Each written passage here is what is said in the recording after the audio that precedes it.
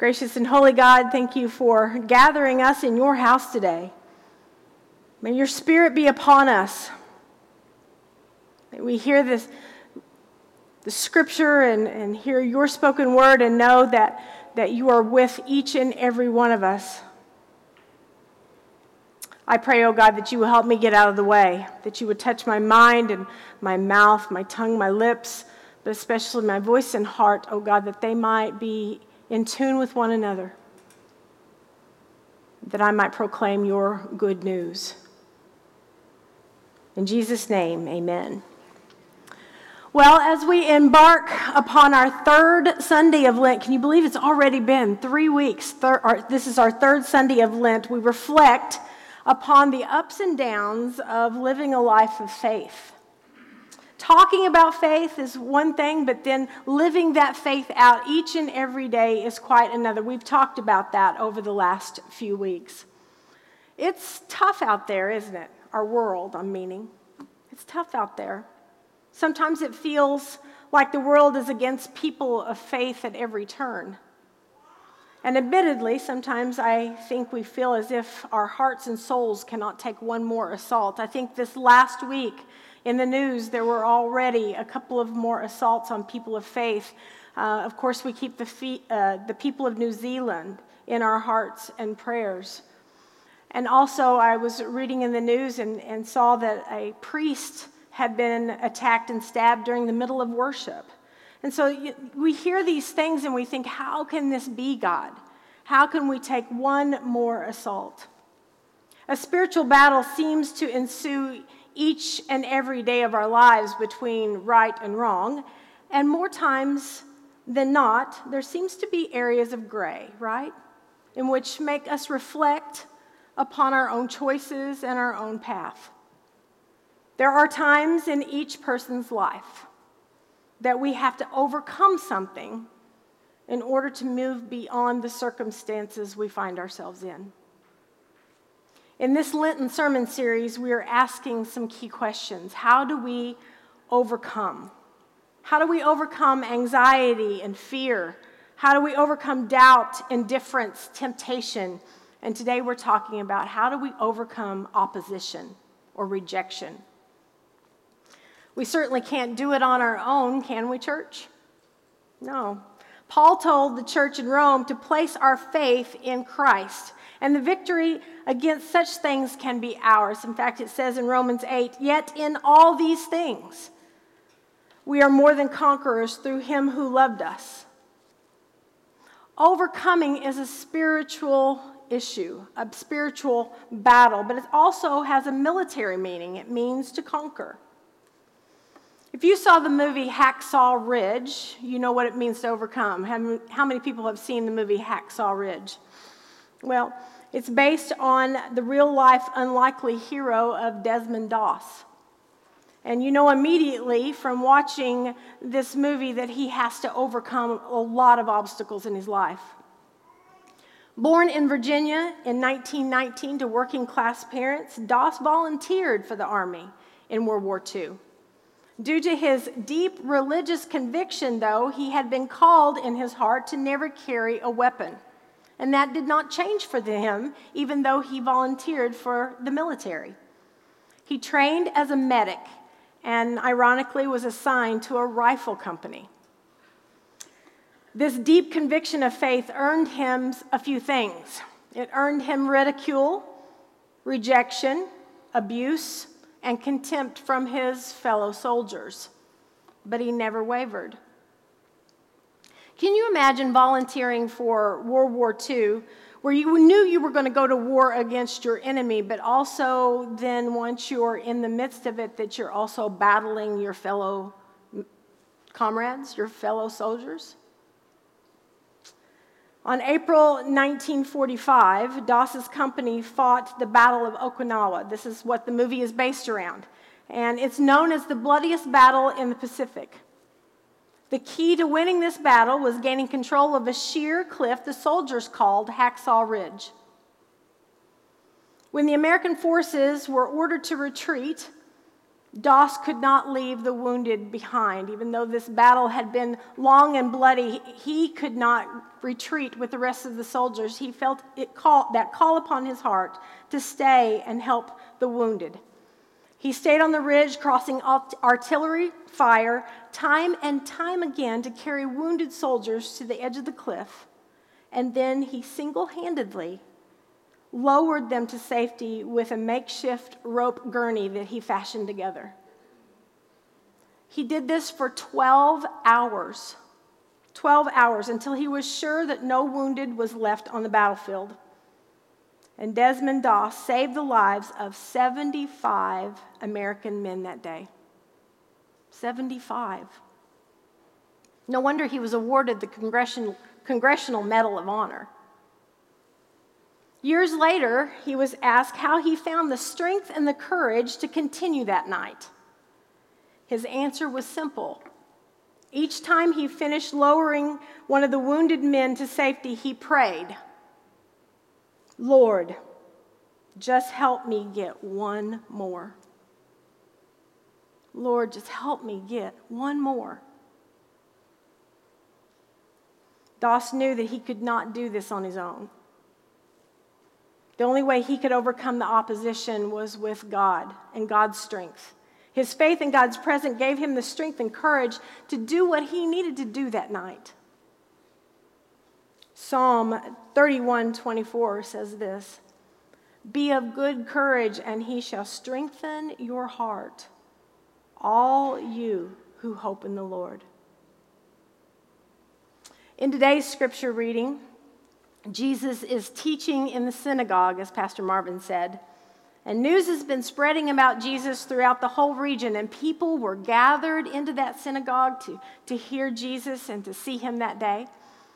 Now, after his baptism and the time in the wilderness in which he was tempted, Jesus went forth to proclaim God's good news, God's love and God's grace.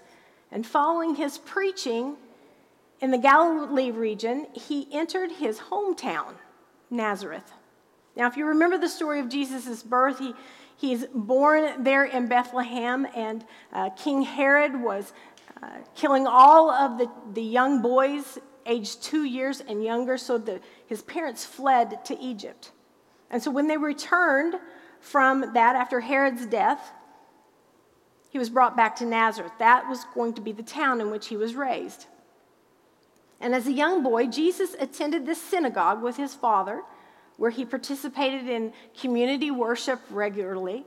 He heard the scrolls read, he heard the book of law, the Psalms, and the prophets, and he grew in knowledge and wisdom and understanding. Now this little boy, Jesus, was grown up into this full-grown man, coming back to speak and preach and teach at his own home church, so to speak. Have you ever had to do that? Go back to your hometown? Go back to your hometown and kind of stand in some kind of leadership position or to speak in front of your own hometown people? It's nerve-wracking. It is. I can remember a couple of years ago, I preached at my hometown church, North City United Methodist Church. And after I did, I can remember leaving thinking, well, that didn't go so well. You know, because you just feel like you're out of your element.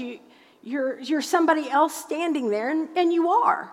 You know, these are the people, though, that you think it should be easiest to speak to. These are the people who raised you, who knew you and loved you as a little girl or a little boy. But they also knew something else. They also knew the teenage you, yeah, right? And they also knew the obnoxious you. And they also knew the brat sometimes that you could be.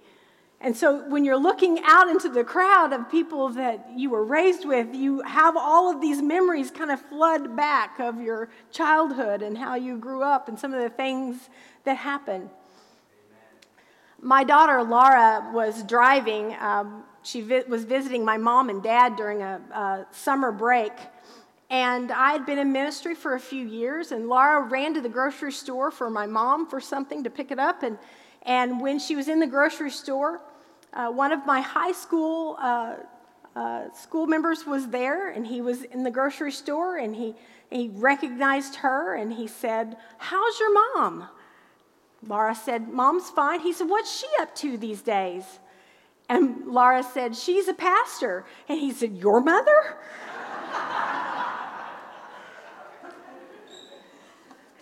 Returning home a different person, right? One who has overcome the mistakes of your past is sometimes difficult for people to fully realize. Now, even though Jesus was without sin, and I'm sure he was not a brat, it was no different. You see, the people saw him as Joseph's boy. Joseph's boy who grew up there. And the scroll was handed to him that day to read, and it was from Isaiah. And as Marvin said, he finds that spot in the scroll. He's translated it probably to Aramaic. And he reads, "The Spirit of the Lord is upon me, because he has anointed me to bring good news to the poor. He has sent me to proclaim release to the captives and recovery of sight to the blind, to let the oppressed go free, to proclaim the year of the Lord's favor." And then he wraps up that scroll and he hands it to the attendant, and then he says this, today, this scripture has been fulfilled in your hearing. Not in the future, not in a little while. Today, the year of the Jubilee was going to begin. And I can imagine the people who were there in that synagogue were thinking, "Oh, Joseph's boy, so proud." Until he told them something else they needed to hear. He said, "Undoubtedly you will quote this saying to me, 'Doctor, heal yourself.' Do here in your hometown what we've heard you did in Capernaum." They're wanting to see him do miracles. They're wanting to see him perform. And Jesus said, "I assure you that no prophet is welcome in the prophet's hometown. And I can assure you that there were many widows in Israel during Elijah's time when it didn't rain for 3.5 years and there was a great food shortage in the land. Yet Elijah was sent to none of them, but only to a widow in the city of Zarephath in the region of Sidon. There were also many persons with skin diseases in Israel during the time of the prophet Elisha, but none of them were cleansed. Instead, Naaman the Syrian was cleansed." Jesus makes it very clear here. He's not there just for the Jews. He's not there just for his own people. He is saying God loves all people, Gentiles and Jews. He wasn't there just for them. What do? They get angry. Infuriated, they turn on him, and the son of Joseph dared tell him that God's love was for all people. That's what they're thinking. What did I just hear him say? How dare he? He's one of us. We're God's chosen. Does he not know that? Amen. They demanded Jesus give him a sign of his authority, and Jesus refused. He couldn't do miracles there because he knew their hearts. They were pretty hardened. They did not have the faith. So Luke finishes this story in the gospel with this. When they heard this, everyone in the synagogue was filled with anger. They rose up and ran him out of town. They led him to the crest of the hill on which their town had been built so that they could throw him off the cliff. Now, this was a way of stoning in that time. Not only did people get stoned by throwing stones and hurling stones over and over again at someone, they also would run them off of an embankment and throw stones down upon them. And so he was about to get stoned. But then verse 30, But he passed through the crowd and went on his way. He stands tall and he walks right through. Prophet not accepted in his own hometown, as he knew he would not be, and the people he once knew best turn on him. They reject the Son of God. Even though Jesus knew he was doing the right thing, I am sure the human part of him hurt that day. Here are the people that he knew the best, the people that he loved growing up. And as he's walking back through that crowd, I can imagine the feelings that he had inside of him when he saw the faces of anger and hate and hurled insults that he hears. It must have been painful. There's a popular myth, perhaps unspoken, that says it should be easy if we're doing the right thing. No, it's not. In fact, call it resistance or spiritual warfare or even rejection, but the fact is that if you're trying to do anything significant, you will face opposition. Amen? There'll be someone who disagrees with you. That happens. And Jesus teaches us here in this moment how to face and to overcome in the midst of opposition. First of all, Jesus was in worship. Not just on that day, but Jesus continually worshiped, and that was a part of his foundation. And when your heart is caught up in the worship of God, something happens to you inwardly. Your heart is changed. Amen? Worship fills our heart, and God's love centers us on the things that matter. After Wednesday night prayer group, and now Tim may not have that experience because he has to play during Wednesday night prayer group, but I get to actually sit and enjoy the worship experience. But after Wednesday night, I feel a little stronger. Singing God's praises and praying and listening for God's voice, trusting in God's goodness. Worshiping God helps me to face whatever is in my path in the future. The second thing this teaches us is Jesus was reading God's word. Not just in this moment, but he continued to read God's word, implanting it in his heart over and over again. He grew up reading God's word. I would guess that most of us know the workings of a computer, right? I couldn't tell you exactly how a computer works, but I do know that once I download something into my computer, onto the hard drive, I can pull it up anytime I need it, right? Well, that's kind of like reading God's word. When we read God's word, we're downloading it into our hard drive. So therefore, we can pull it up when we need it.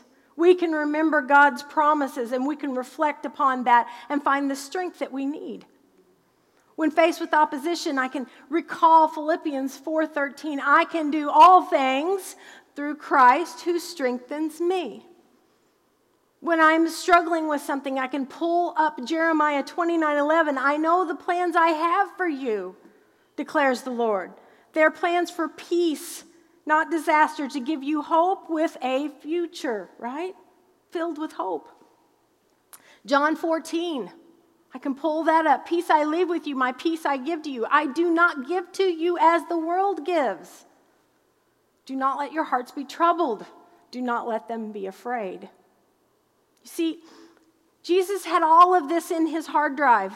He knew all of the promises from the prophets. He knew the scrolls, the wisdom, the Psalms.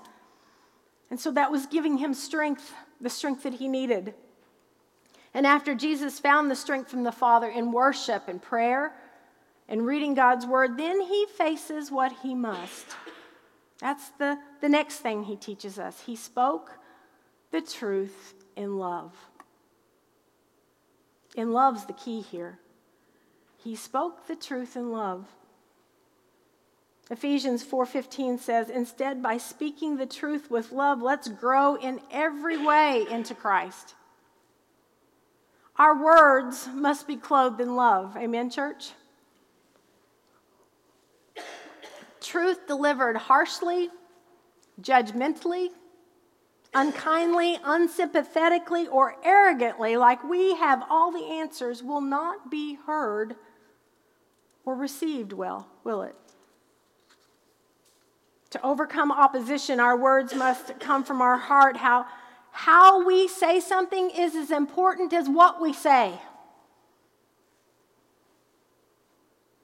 And then finally, another top point, he did not respond. Note that he did not respond in anger. He did not respond in anger. I think this is probably the hardest part. The first thing our human nature wants to do in the midst of opposition is what? We want to defend ourselves, right? We want to defend ourselves. And it's easy to let anger take over. I think that's when I pray the hardest, is when I'm angry. Because I'm praying over and over again, God, please do not let me react. Please let me respond. Please don't let me react. Please let me respond. You've heard people say, I got good and mad, right? I got good and mad. I don't think there's nothing good that can come out of when we say something when we're mad. Will Rogers said, people who fly into a rage always make a bad landing. Ambrose Bierce said, speak when you're angry and you will make the best speech you will ever regret. And an old Jewish proverb, a man who can't control his temper is like a city without defenses. And then finally, Dr. James Dobson, Satan's most successful maneuver in churches and Christian organizations is to get people angry at one another, to attack and insult our brothers and sisters, thus splitting the body of Christ. Boy, isn't that timely. Jesus shows us how to respond when being attacked. Jesus responds with calm, because you notice the Gospels do not record him saying a thing after that, right? The Gospels do not record him saying a word as he walks out. And sometimes it's best course of action to just keep our mouth closed. I can remember my mama teaching me as a young girl, Terry Sue, if you don't have anything nice to say, I bet you can finish that. Don't say anything at all, right? Words in anger or haste are like peeling that banana. Once you've broken that natural seal on a banana and peel it back, there's no putting it back together again, is there? He walks right through the crowd. Now, there's a key to this. Sometimes you just have to walk away, but the key is that you have to walk away without a grudge, with a forgiving heart, as God teaches us. Love must guide us. Love must guide our speech and our action, even in the midst of opposition.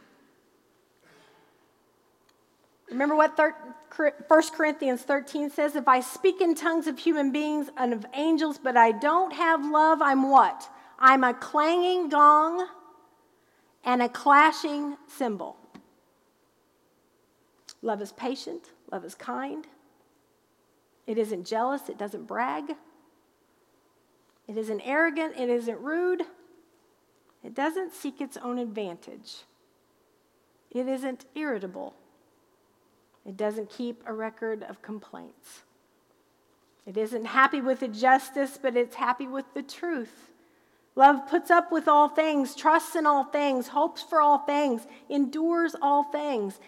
And then that last sentence, love never fails. Meaning, whatever we're faced with, rejection, hurt, opposition, insults thrown at us, if we respond in love, we will never fail. But we cannot do this on our own, can we? This is not something we're capable to do on our own. We have to have God with us in order to overcome this. God's love. We can only give what we have and what we've experienced. And those who follow Christ, what we hope to give is the love described here. The Apostle Paul defines love in this way. And when we're filled with the love of God through Christ, then we can overcome. Christ said, when we are weak, He is strong, right? At our weakest, that's when we lean into His strength the most. My grace is enough for you, Jesus said, because power is made perfect in weakness. I invite you to give your weakness over to God. We all know what we're weak at. We all know what we struggle with. To give that over to God and to lean into God's strength. Because with God, we can overcome. Amen?